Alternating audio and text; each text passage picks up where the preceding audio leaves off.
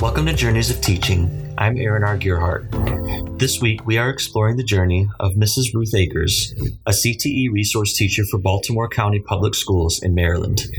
Ruth received her Educational Administration certification from McDaniel College in Westminster, Maryland. On the last episode, we heard Ruth's stories about her practical industry experiences in agriculture and engineering, and how they informed her eventual work as an educator and administrator. Today, we will hear her stories about how she was well supported and mentored in her teacher education experiences, specifically by a mentor who empowered her as a pre-service teacher. You know, one of the things that Western Maryland had done, right before you really got into taking classes, you had to do a 40-hour practicum. Okay. And in that 40-hour practicum, you had to be in a school like all day with a teacher, working with the kids, doing whatever. And it had to be documented days. So it's either a whole week or you had to spread it out over 2 weeks, but you needed that bulk of time to get to know the kids a little bit. And I thought that was one of the most valuable things. You didn't get credit for it. Like you didn't get a credit hour for doing it. But if you didn't do it, you didn't get through their program. So I really found that was probably the place that I said, I really want to do this. This is what I want to do. I don't question it at all. I really felt like I was doing something.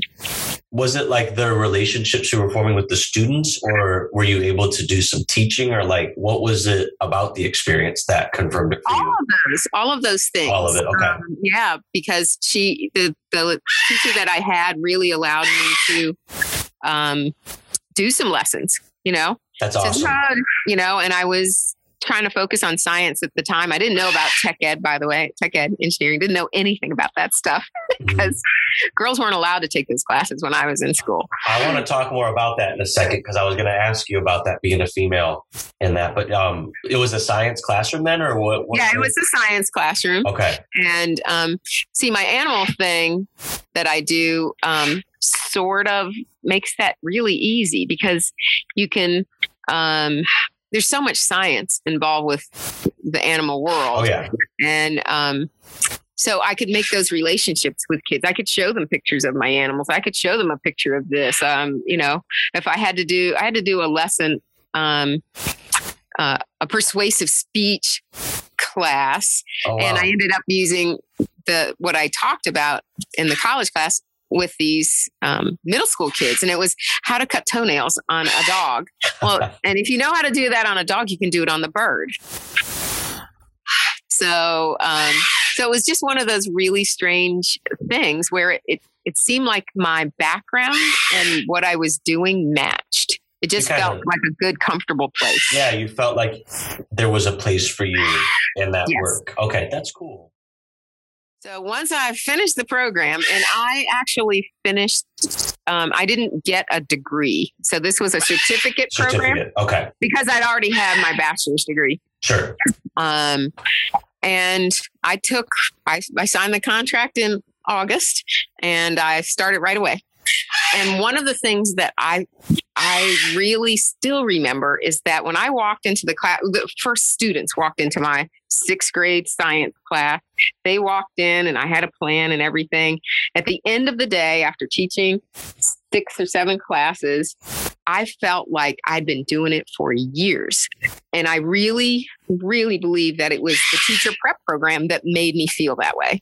That's so great, because sometimes I hear the opposite. Oh, it's totally the opposite. So I'm so happy to hear you say, like, what did you feel made you feel so prepared? Like, what was it? Just like the active lesson planning? Was it the content? Like that comfort? That's interesting to me. Well, I think they paired me up with some really good veteran teachers that were real honest. Do you have one in particular that you remember that like sticks out to you? Like the teacher themselves? Yeah, the teachers that you got to work with. My the high school mentor that I had was phenomenal. I still contact him and he's retired. That's awesome. So what he did was he was teaching like geology, which is not my thing. Don't know a thing about it. So I had to learn that way. And keep in mind, it's not your subject. So you have to do more. And when you're a teacher, you're called to teach things that are not your thing. Yeah. So this was just, it was reality. I mean, so he just put me right in there. So I got 5 classes of that. And then he says, I need you to work with this biology teacher. Okay. I worked with her. I taught one of her sections. And then I did a little bit of physics. And on top of that, he had a class of developmentally and physically disabled students that he taught geology to. Wow. So here think about it. You get the broad spectrum of learning and teaching opportunities that I never even thought about.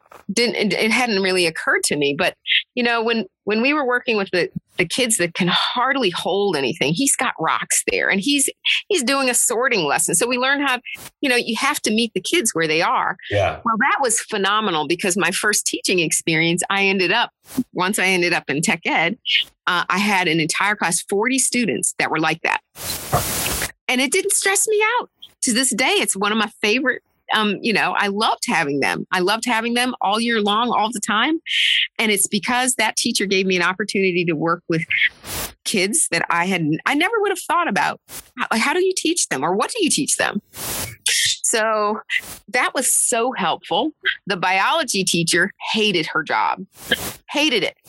So this was a great experience for me because half of the people, sadly, maybe not half, but a good group of teachers out there don't enjoy what they're doing for a variety of reasons. And I think teacher attrition, you're going to see that uptick after the school year, just based on how hard it's been too. Yes. So, but this lady never should have been into teaching. I'm just like, you don't like kids. But she did it because she wanted to be on the same schedule with her kids. And she thought she could be out of school in the summer. So literally, once she knew I was there, she walked out. She was gone. She was totally gone. Wow. And I had to teach evolution. And so I really love teaching something like that because I was able to really bring kids in from their different backgrounds. It was in a school district where they did have different cultural backgrounds in the school. So I made sure that we covered a lesson where the students were able to bring their background to the classroom and talk about this as theories or why people believe these things. Because, we had students who said, people don't believe that. Who in the world would believe that, whether it's the Big Bang or it's the deity or whatever, they would argue over, because that's not their background. But they needed to see that cultures all over the world had some theory about it. Yeah. And what did they base it on? And I thought it was a great opportunity to really show these students that, just because you didn't, grow up this way doesn't mean that the person next to you doesn't have an idea about how it should happen or how it did happen. And we were able to talk about theory because that was to this day, it's still a sensitive topic because you never know who's in your classroom and what the parents are going to say about you covering the topic. It seems like more than ever, science is very political also on top of that. And so you don't want to bring religion into it because then that just makes it worse. But the reality, it's cool to hear that you were bringing that perspective back then too, like that this is the scientific fact, but we also have to understand people have beliefs and how do we negotiate that, but do it in a way where we're not chopping each other down, which is what you see happen. Exactly. So that's a cool story to hear. So all of this experience happened because this one mentor teacher gave me multiple opportunities to be around students that were not your typical class. And he didn't do things for me. He says, this is how I might plan it, but you can do whatever you want. She had some autonomy in the matter. Oh, yes. To this day, he even later on, after I finally was teaching, he's like, you have to work on your admin. I'm like, yeah, not my thing. He says, yeah, but you'll need it for something.